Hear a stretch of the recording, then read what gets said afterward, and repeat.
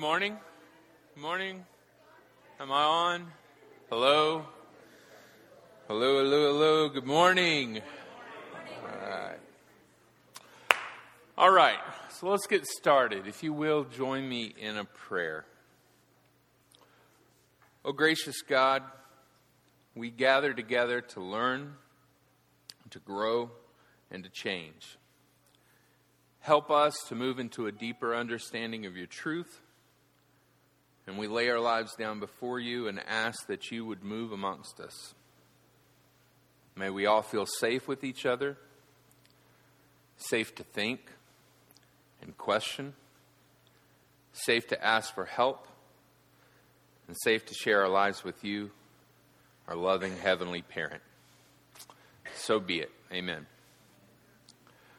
Well, today we continue in the story of God as told by a tax collector found in the Gospel of Matthew. Not this Matthew, just want to make sure you understand that.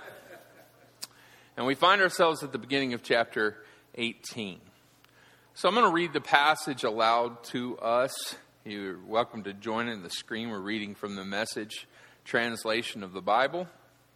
And I want you to read this text critically. We're going to come back to it and examine it and see what it has to say to us both corporately and individually here this morning.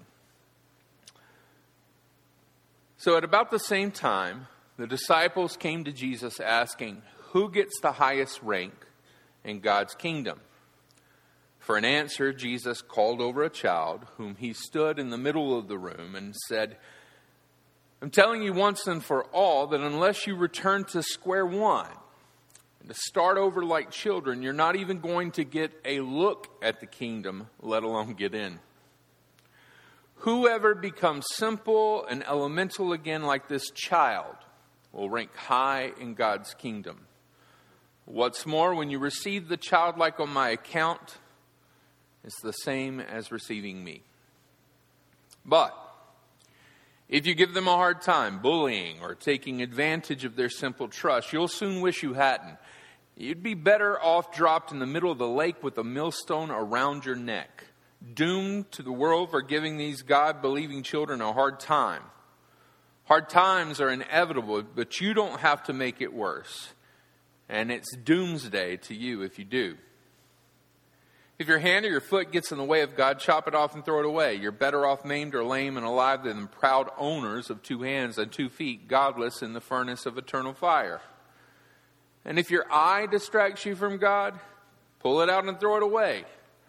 You're better off one-eyed and alive than exercising your 20/20 vision from inside the fire of hell. Watch that you don't treat a single one of these childlike believers arrogantly. You realize, don't you, that their personal angels are constantly in touch with my Father in heaven. So much in this passage that we could explore today. The reality of an eternal fire in hell. Did Jesus really mean to pluck out your eye, or was he being hyperbolic in that statement? But I want to discuss one aspect, and kind of one aspect alone. So to do so, first, let's consider this. What is the question being asked of Jesus, and who is it being asked by? The question that gives rise to Jesus' teaching is, who gets the highest rank in God's kingdom? And it's being asked by Jesus' disciples. You see, we can imagine that these fellows are feeling threatened by all the additional followers that Jesus has been garnering, and of the time and of the energy that originally belonged to them is being now redirected to these new folks. Thus, the question that they're asking, and that speaks to us today, this question is a question of power, of status, and of privilege. It's insider talk addressed to Jesus, who simply will not have it. Jesus, as we have seen over and over again in the Gospel of Matthew, is committed to exploding the boundaries of us versus them. His kingdom is one that is open, as you'll remember, to whosoever will. The disciples, like us all too often, are afraid. This is the source of their question. They're afraid of not being seen as special. They're afraid of losing their place in the it crowd. They're afraid that they aren't good enough, and so on and so forth. They're afraid. So understanding what is motivating the disciples' fear, Jesus makes a radical point in a radical manner. And weren't all of his points and weren't all of his methods radical. He does this by bringing over a child. Now, you might say today, why is this so radical? Well, it's radical because the status of children in that day were very different than the status of children today. And it's because of the culture and the time and the context that makes what he did so radical. Let's look at this just a little bit. For those of you who are interested in such, I'm going to be referring and citing some passages here from O.M. Bakke, from When Children Became People, the birth of childhood in early Christianity. You see, when we're looking at the context of Jesus' day, and we're looking at how the Greco-Roman world treated children, we need to understand this. From Plato, Aristotle, and Stoicism onward, anthropological debates centered on speculations about the composition and function of the human person and the human soul, what we're all about. Here, the concept of logos, you may have heard that word before, and it's more than just a computer program. But word or speech or reason is what it intended for that community. It plays a central role. There was a broad consensus among Greek philosophical tradition that the city-state was held together despite serious conflicts of interest by the logos. Remember that word or speech or reason that was employed to resolve these conflicts in a peaceful manner. You see, for the Greco-Romans, it was free male citizens who possessed that logos to resolve these conflicts. Women and older men possessed it to some extent, or more correctly, they shared or had the potential for logos, while slaves and barbarians definitely lacked it. Not surprisingly, children were classified along with this last group. This child that Jesus brings forward symbolizes then the absence of logos. That etymology of the word child or children in Greek, nepioi, and in Latin, infantes, means not speaking. In other words, they didn't have the capacity to reason, to think out. And it was this lack of ability to communicate in an adult manner. It meant that they were standing outside of the rational world of adults. Plato frequently groups children together, again, with these marginalized actors in classical society, women, slaves, and animals. And Aristotle does the same thing. Children are seen as the same as animals, as cattle, as herds, as belongings. They were inferior to adults in the same way that stupid and foolish men are inferior to good and wise men. And one consequence of such ideas is that the opinions of children were seen as like animals. No human being in possession of his rational faculties then would choose to live with the limited capacity for rational thought that one finds in a child, or return to childhood once it had been left behind. Jesus is saying in a very radical manner to these men in this context, you need to become like one of these children. That was totally unreasonable. In their parlance, that would have become been becoming like an animal again, or marginalized or outside. So why would Jesus use this imagery to make this point? Isn't he discouraging people from joining his cause, his inaugurating the kingdom of God on earth? Yeah, probably so. Jesus had this habit of thinning the ranks.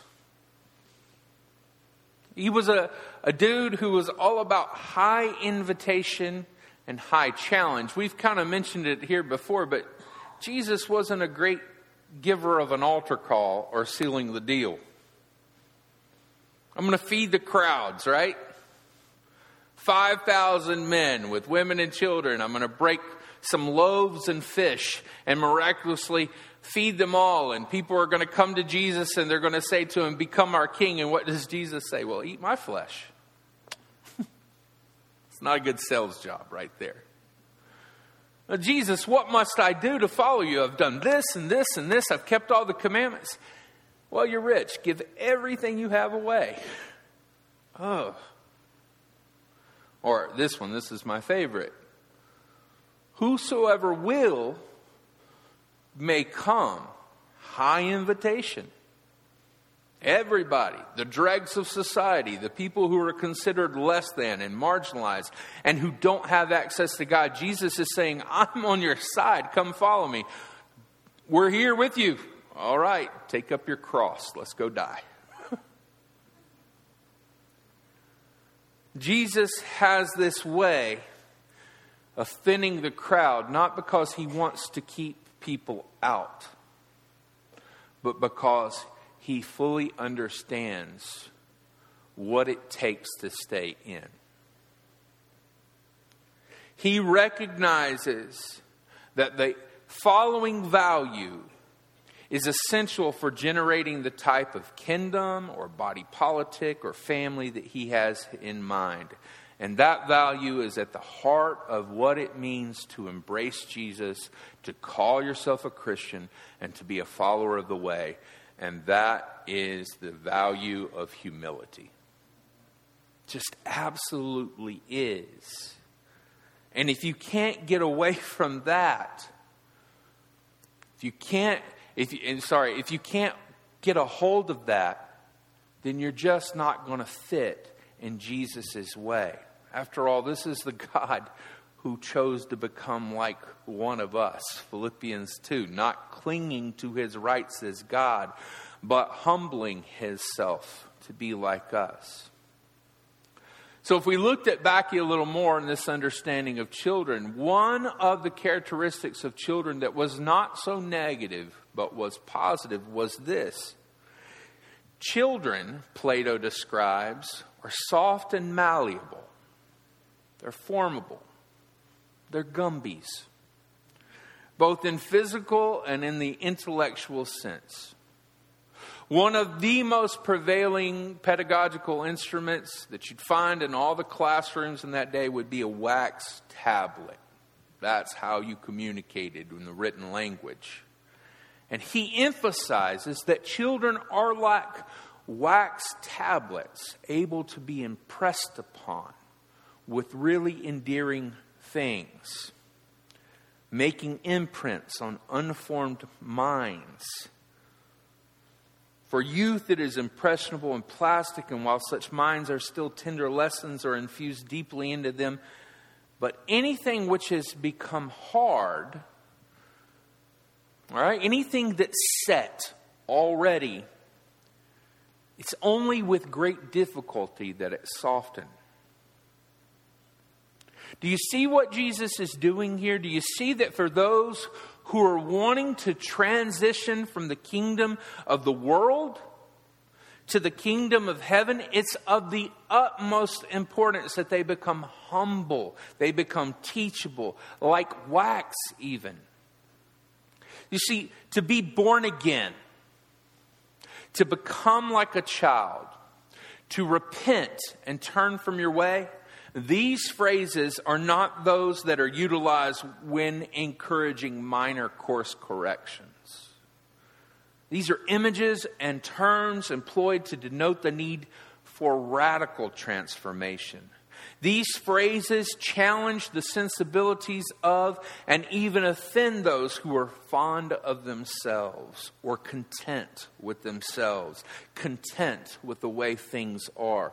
Jesus is not advocating a humble brag here. No, he is stating that humility is a must, a non-negotiable for those who want to follow him and live according to his way. To enter the kingdom of God, you, me, whosoever, we must be all in when it comes to developing humility. So returning back to that passage, we see that after Jesus has made his case for childlikeness, pulling that kid aside and saying, you got to be like this, he then chides the disciples and he gives them a very stern rebuke and warning for acting not childlike, but childish. See, they're acting childish in their bullying, in their arrogance, in their looking at Jesus and shouting, mine, mine, not yours. You ever seen a couple of kids in that situation? Oh, my bear. No, my empty paper towel roll. No, my rock. No, my booger. It doesn't matter, right? And you're like, okay, that is yours. Keep that over there to yourself. See, as an aside here, but a very important aside, we do this so very often when it comes to our faith. We speak insider language. We get angry that we who have worked so long and so hard to be holy, to be set apart from the world, we get angry that we're not loved more by God than the riffraff or the loose-acting, misbehaving folks out there. We demonstrate the same childish behavior that the disciples were exhibiting in this passage. With our words, with our actions, with our Facebook posts, we scream to the world, mine, mine, not yours, as it relates to Jesus. So then, how do we avoid being childish like the disciples, and how do we become childlike in the manner that Jesus is asking? It's one thing to say you need to be more humble, but how do we become humble? How do you and I strip ourselves from the need to only cater to ourselves? How do we stop being so self-centered? How do we become humble? Well, I want to suggest to you very briefly today. I know this feels like I'm just getting ramped up, but I'm not. We're landing this plane pretty soon. We got other stuff to do and other stories to hear. But how do we do this? Well, I would suggest that one of the greatest childlike qualities that we can embrace is that of wonder. W-O-N-D-E-R, not wander, but wonder.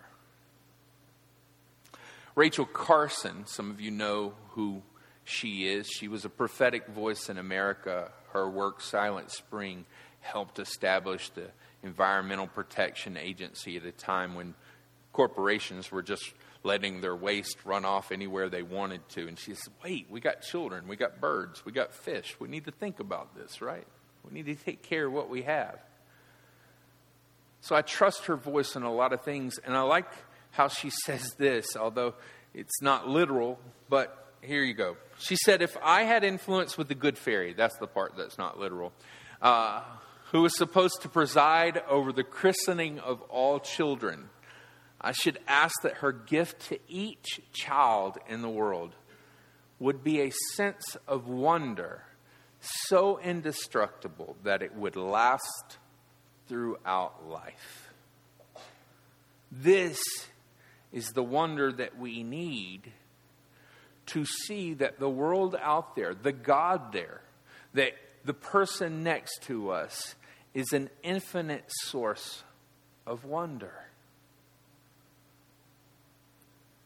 children get this. Children look up. Children look down. Children are fascinated by things that drive us crazy. For a little while when I lived with the Helpmans, Roby was fascinated with ants. They captivated her interest. We were talking about ants all the time. And every day she would talk about ants. Now she liked to step on the ants. Not quite the same, but she was fascinated. She had wonder at them, and it reminded me, and I actually did this. I don't know if you did this. I used that prompt to go and read one of my favorite scientists, E.O. Wilson, who's made a huge living studying ants. He's a Harvard professor and written so much. Biophile. He's a great guy who's taught us much about the universe and systems and how it works. But somehow, when we make that transition from child to adult, whether it's explicit or implicit, we're taught to stop wondering. No, don't do that. Don't look at that. That's weird. It's an amazing thing. My wife's a middle school teacher. She can tell you this. That shift from 5th grade to 6th grade, when elementary school kids get into middle school, they're out on the playground having a good time, whatever. That first week or two, the 7th and 8th graders are looking at them saying, we don't do that here. Look, comport yourself in a dignitary fashion, young man. That's not how they say it, but it's basically stop being a kid. We're adults. That's how we roll. And we stop doing things that brought us so much joy. We need to be childlike in our sense of wonder. We need to mind the world and see that when we look to our spouse, there's this moment when we settle for less than what we once had. I think I've shared this with you before. My wife's here now, so I'll be telling stories about her a lot more. Good stories. But I was slimmer in college. Not a lot slimmer. Slimmer. And part of that was because for nourishment and sustenance, I'd take in her brown eyes, and that would be enough to feed me for a while. You remember the early throes of relationships when, there's stuff going, you're like, no, I'm just looking in these eyes. I'm just checking out this smile. I might get a little sugar if I stay here long enough. And then somehow you grow up and you get into the routine of life. And now things that were once cute may be little irritants. And things aren't all lovey-dovey all the time because you're not working on it. There's other things to handle. And pretty soon you realized, I did, it's been 3 days since I really looked into Nicole's eyes. This is not good. This is not healthy for us. This is not healthy for my soul. This is not healthy for our relationship. The great Christian spiritual fathers and mothers throughout the centuries have taught long and hard about making sure you retain the divine gaze. And what they mean by that is not that there's a big eye of Sauron in the sky that you're staring at, a la hobbits and Tolkien. But that instead you look at the world with fresh eyes. And everywhere you see, you either see God or you see the absence of God. But it's all to keep you connected relationally to our Creator. So we have to nurture. We have to embrace. The first thing, the way we get wonder is we notice. We look around. That's what I'm talking about. One of my favorite poems, love it so much, I got some of it tattooed on my body, is earth's crammed with heaven, and every common bush afire with God. But only he who sees takes off his shoes. The rest just sit around and pluck blackberries and daub their natural faces unaware. That's from Elizabeth Barrett Browning in her poem Aurora Leigh. In other words, the world is full of burning bushes. God is alive in all things. But unless we have the eyes to see, we're just plucking blackberries. We're just wiping our faces. We're not taking off our shoes and saying like Moses did before the eternal, "This place is holy, for God is here." So once we've noticed, and that's your homework this week, your homework is to just look, to notice, right? Just hug a tree, pet your dog, look into your spouse's eyes lovingly. Maybe hang with your kid before you, hit it or something. I don't know. That was so inappropriate probably to say. But notice, because once we've noticed, then we can name. What's in a name? Oh, I fill you with naming. Be butterfly and behemoth. Be galaxy and grasshopper, star and sparrow. You matter. You are. Be caterpillar and comet. Be porcupine and planet. Sea sand and solar system. Sing with us, dance with us, rejoice with us for the glory of creation. Seagulls and seraphim, angel worms and angel host, chrysanthemum and cherubim, O cherubim, be.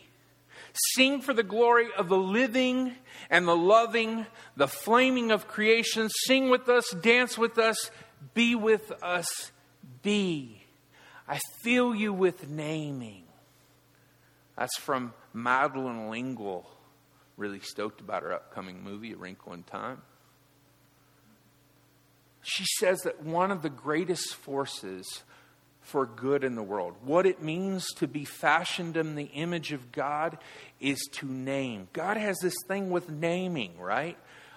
You're Jacob. Nope. You're Israel. You're Saul. Nope. You're Paul. You're Cephas. Nope. You're Peter. You're a rock. Over and over again, God delights in giving us our true names, not the labels that have been handed to us by this world. And so once we notice things, we name them, because that's what it's like to be made in the image of God. The first task given to Adam was what? To name. To look at the animals and to see them for who they are and to name them. Who named the woman? Adam. He called her Eve. When I look at a 12-year-old full of zits and awkward and gangly, I don't see them as their classmates may. I see them for the man or for the woman that they're going to be, fashioned and formed in the image of God. You want to love people like God loves them? Resist labeling them. They're not this or that or this or that or this or whatever. They're a child of God, fashioned and formed in God's image, and we name them. You have family members, you have friends who are struggling, they're going down the wrong road, they keep making the wrong mistakes. Don't continue to label them like the world is. Help them to see themselves as they truly are in their God-envisioned self by saying, this is going on right now, I don't agree with this choice, but you're this. And guess what? Do that to yourself. I don't care if you're 75 years old and here. Most of the counseling that I do with people throughout my ministerial career has been regarding some issue of labeling that happened in adolescence that never got named. Love yourself. See yourself as God has made you, and name yourself. So once we have noticed and named, we nurture. And this is the conclusion. It's not enough to notice and to name, but it's to continue this push. It's to continue this divine gaze to catch God's eye. And we do that by choosing daily to be childlike, not childish. I stated earlier that a very childish thing to do, that what the disciples were guilty of doing, was to say, mine, mine, and to hang on. And Nicole and I don't have kids, so I've had the opportunity to watch parents far and wide with this particular situation. When you're pastor of a church, you're always around families, and this is always happening. It never goes away. And there's always that moment when some kid picks, it's a birthday or party or whatever, right? So AJ's 4 and Meg's 5, and they're at the birthday party, and Meg gives to AJ here a toy. And 10 minutes later, after all the toys are open, Meg comes over and she wants to play with the toy that she had given AJ. AJ, being 4, is not socially advanced enough to articulate what he needs to say other than in a fashion of, no, mine, mine. And I see parents do this all the time, and I'm sure I would do it too. There's this kind of embarrassment. Oh, God, what's happening right now? AJ, share. AJ, we've talked about this. Share. You have to let them play. Look at all the toys you have, AJ. Share. And there's kind of this thing going on here. But the truth of the matter is AJ can't share that yet because that's not fully AJ's yet. AJ hasn't had the time to really embrace and to feel that that's his. Once it's his, then perhaps he can share. But until that's set in, we're asking AJ to give back what he hasn't fully had time with to make sure is his. So it's sharing is impossible in that moment with that particular instance. The problem with so many of us, like the disciples in this story, is that we haven't fully realized who we are to Jesus and who Jesus is to us. We're insecure that someone's going to take it away. We're insecure that we're not good enough or that we haven't met the standard, and all of a sudden God's going to be displeased with us. So we can't share Jesus the way we need to in a winsome way because we haven't yet had Jesus. We might have walked up and made a statement. We may have attended church for 40 years. We may preach the gospel. But the problem is our righteousness has not exceeded that of the scribes and the Pharisees. And we still think this is a game of control where we tick off boxes so that God will be pleased with us. If you hear anything I say to you today, it's this: God loves you. God not only loves you, God loves all. Now, when we say we're separated from God, this is not the Old Testament concept of God living in a box, the ark, and we as a nation displease God, and so God goes and plays with another nation for a while. We have to understand things from the vantage point of Christianity, that the Holy Spirit lives and dwells and abides with us, and that we don't have a monopoly on God, and there's nothing we can do ever to cause God to do anything less than love us. Now, we can act like a teenager who's making bad mistakes, and the parent is right here saying, I love you. And our own shame and guilt, even though our parent is right here, is causing relational distance. But God's desire is that all will know God and be loved by God and embrace that. So here's the deal. Once you notice God is out there and that God is in here, once you notice that there's nothing that you can do to separate yourself from God's love for you, not your behavior, not your background, not even your beliefs. Once you realize that and you're able to name that in yourself, then you can nurture that wonder and childlikeness the same way Roby runs up into Jeff's lap and she knows no matter how bad she is, her daddy loves her. That's not going to change. If we could only allow ourselves to do that with our Heavenly Father, our Heavenly Parent, then we would feel free to share that love with everyone else. So our message today is cultivate a life of wonder so that we can be like children, humble, wonder-filled, awe-filled, and secure that our daddy loves us. So let me just pray a quick prayer over you. We've got some other things we're going to do, but let me just say this. Father, God, source, creator of us all, Jesus, our Redeemer, our Savior, our friend, fill our lives with wonder. Help us to lose control. Help us to move past the fear that causes us isolation from you, from ourselves, from one another, and that also causes isolation from you and others. Teach us to be like a child.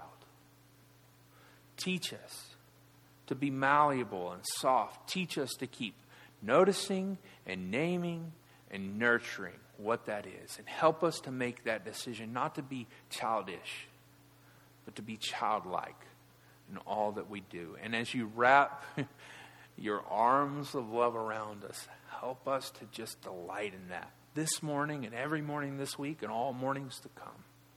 When we feel fearful, let us run to your lap. We thank you for these things. You're changing us. More and more, we're becoming like you, Jesus. Amen.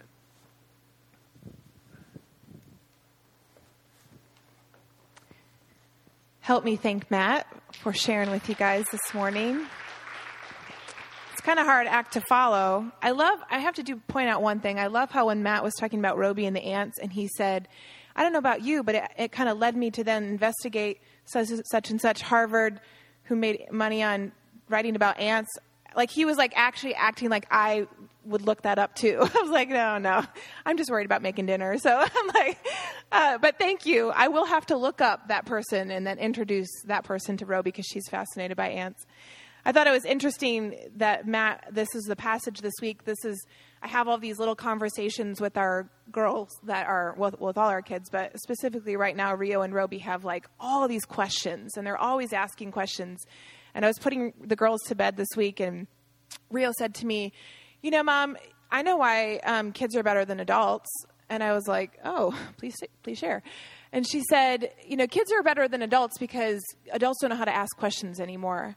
And I can ask questions about anything and, in her little way. And I thought, it's a really interesting perspective because, if you're around her ever at all for an extended amount of time, she asks a lot of questions. She always wants to know why and why is this or why not? And really, as an adult, I think we do stop wondering and asking because we have different things that are occupying our minds. And so a beautiful lesson learned from that this morning. We're going to shift gears and we're going to take a few moments to share just a couple more stories with you. We began this last week and we're trying to give opportunity to hear stories from you, those of you who have been a part of the Grove and how you came to find the Grove. And the reason why we're doing this is because we feel like it's a great way to keep us connected as a family. I mean, some of you have been coming for a long time and you've maybe never heard a story of the person that sits right across the aisle from you as to why they're here and why they've been coming to the Grove for all these years.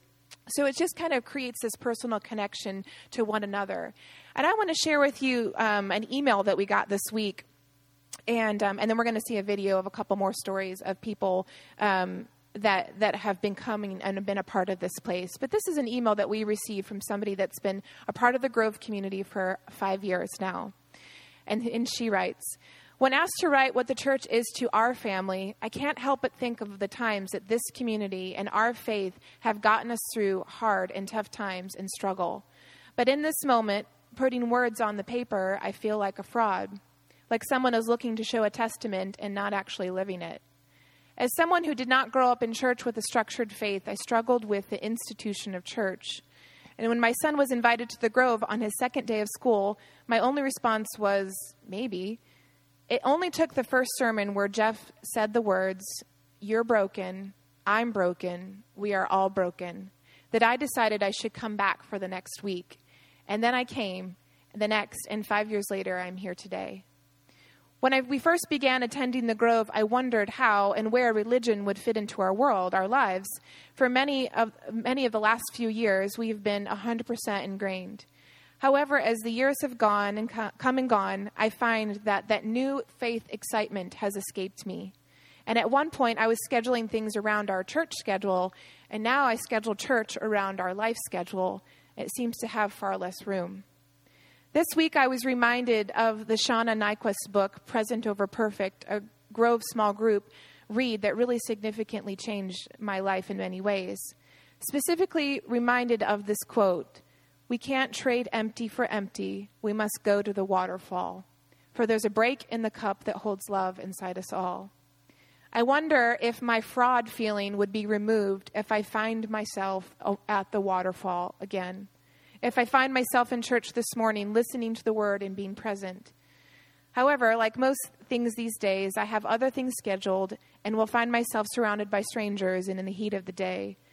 But today in the woods, I can hear the waterfall, and I know I need it, and I know that I need this place, the Grove.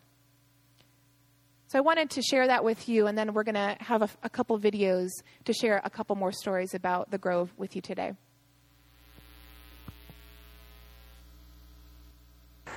This is Todd Sussens with the Sussens family. We moved to North Carolina back in 2006 from Orlando, Florida. We were looking for a church and actually went to about 12 different churches. It was really hard to find a church to live up to the church that I was at in Orlando. But when we came across the Grove, we fell in love with the music and the children's program. It allowed my kids to be able to enjoy coming to church, which is actually a really cool thing when they want to come to church. Now, throughout the years, the Grove has meant many different things to us, and my kids and I have learned many different things from the church. But one of the greatest things that the Grove has meant to us is it provided my kids a safe place to be able to grow in Christ, grow their relationship as they grew older. It allowed them to be able to see how adults should have that relationship with Christ. It provided that good foundation for them. And now as they start leaving my house and they grow older, as they go through these hard times in life, they're able to look back at what they've learned at the Grove.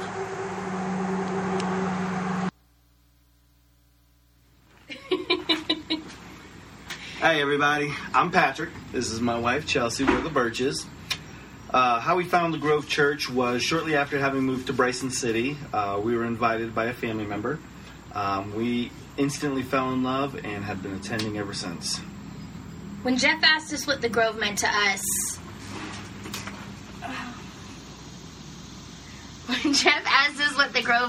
it was a pretty easy question to answer. The Grove means everything to us.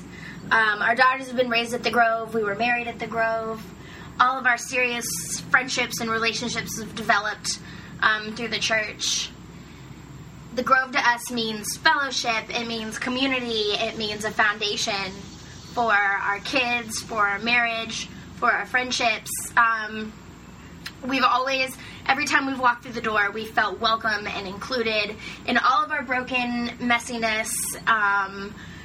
There's never been a time when we thought, we couldn't bring this to church and get through it and get loved through it or held accountable or have help finding the answers.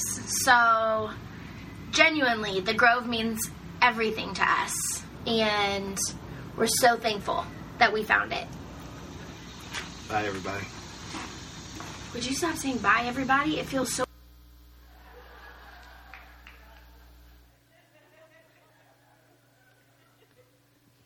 All right, cool. So thank you guys for sharing those with us. I'm Jeff.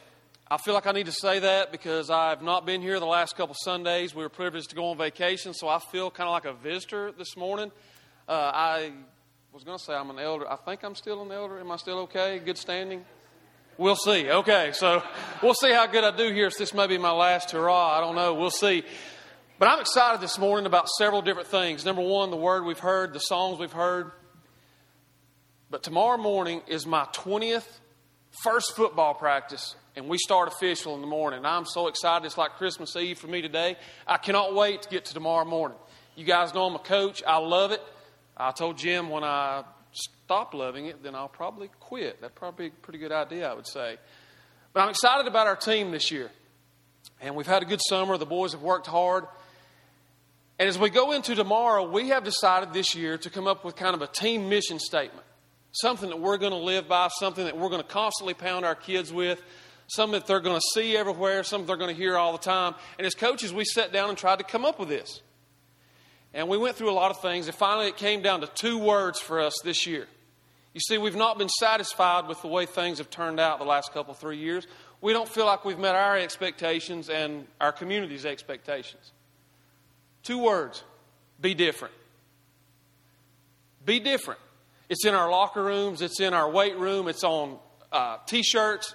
If you follow me on Twitter, I put it a lot of times with what I say about our football team. Be different. And for the kids, that means a lot of different things to them. And what we've tried to teach them this summer is be different in the classroom. Be different how you treat each other. Be different at practice. And for sure, be different in the games. But not only just be different, but when you be different, do it to make a difference. Don't just do it to be doing it. Do it to make a difference. And that thing is really stuck in my mind. And I got the little new email, which I really like, on Monday, saying, hey, you're going to do the giving moment this week. And this is going to sound kind of like a broke record, but you guys kind of know my story. God laughs at me constantly. And I thought, all right, God, what am I going to use this week? Monday, nothing. Tuesday, nothing. Wednesday, nothing. Thursday, nothing. Friday, nothing. And I'm thinking, Lord, wait, it's getting close. What am I going to do? I got in the bathtub Saturday morning. I said, God, I'm not getting out of this thing until you tell me and give me a sign of what you want me to talk about this morning. So at 5 o'clock yesterday afternoon, I got out. No, I'm just kidding. It came to me just like that. And it was this thing about being different. How can I use what I've taught our kids to kind of talk to you guys this morning? And it's kind of funny where he took me, because I came to a story that one of the first stories we all learned, I'm sure, when we started reading the Bible as little kids. Book of Genesis. Let me give you a few verses. Chapter 5. It says, God saw that human evil was out of control. People thought evil, imagined evil from morning to night. God was sorry that he had made the human race in the first place. It broke his heart. God said, I'll get rid of my ruined creation, make a clean sweep. People, animals, snakes, bugs, birds, the whole works. I'm sorry I made them. And then I found 2 words in the Bible that I had never seen before, that I'd probably never focused on before, that are so powerful, that I think may have changed the course of human history. It said, but Noah. But Noah. And if you read the Message translation, it says, but Noah was different. And I thought, wow, what an awesome thing to reveal. But Noah was different. He loved God. He did things the right way. Noah made a difference. You know, how awesome would it be this morning to think about God looking down on us and saying, you know what? I don't really like a lot of the things that's going on. But Matt. But Mason. And I could go on and on. So let's be challenged this morning to think about maybe daring to be different this morning. Dare to be different, but to make a difference. When you think about our giving that we're fixing to take up after these guys sing, let's be different in the way we think about that. Let's change our mindset. But let's do it to make a difference. And I think God would be so honored by that. So it's funny how I can take a little thing that you'd give to a group of football players and throw it out there to you guys this morning. So I hope you got a little something out of that, but I do challenge you to think about that. Be different, but do it to make a difference. You know, I love what Matt said today. It's in our adultness, you know, and our self-centeredness and our desire to control that we lose control of our relationship with God, I think. And it's when we can let go of the fear and the desire to control and whatever, all those things, that's when we can connect more clearly with God. And that's when we can hear from him and we can move in his direction. When we can come together, like Liz said, when we opened, all of us very different. There's a reason that we're all here broken and different, because we have so much to learn from each other. We have to let our guard down to do that, though. We have to let go of our pride so that we can hear and learn from others, from God through others. The song that we're about to sing, the bridge says, "It's all because of you, God of love, God of love. It's all because of you I come." And it really is. I mean, hopefully that's why we're all here. And maybe whether we know it or not, you know, in these stories, some people don't even know how it is that they ended up here, but they did. And I'm really grateful for that. So you guys listen to the song, and then we'll pass the baskets.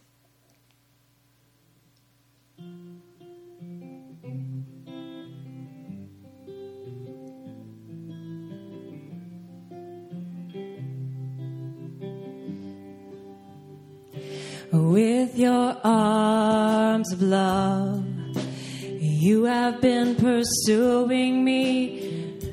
How can I not come? All you ask of me is nothing but my poverty. You will be enough. I have come here to be with you because of you in all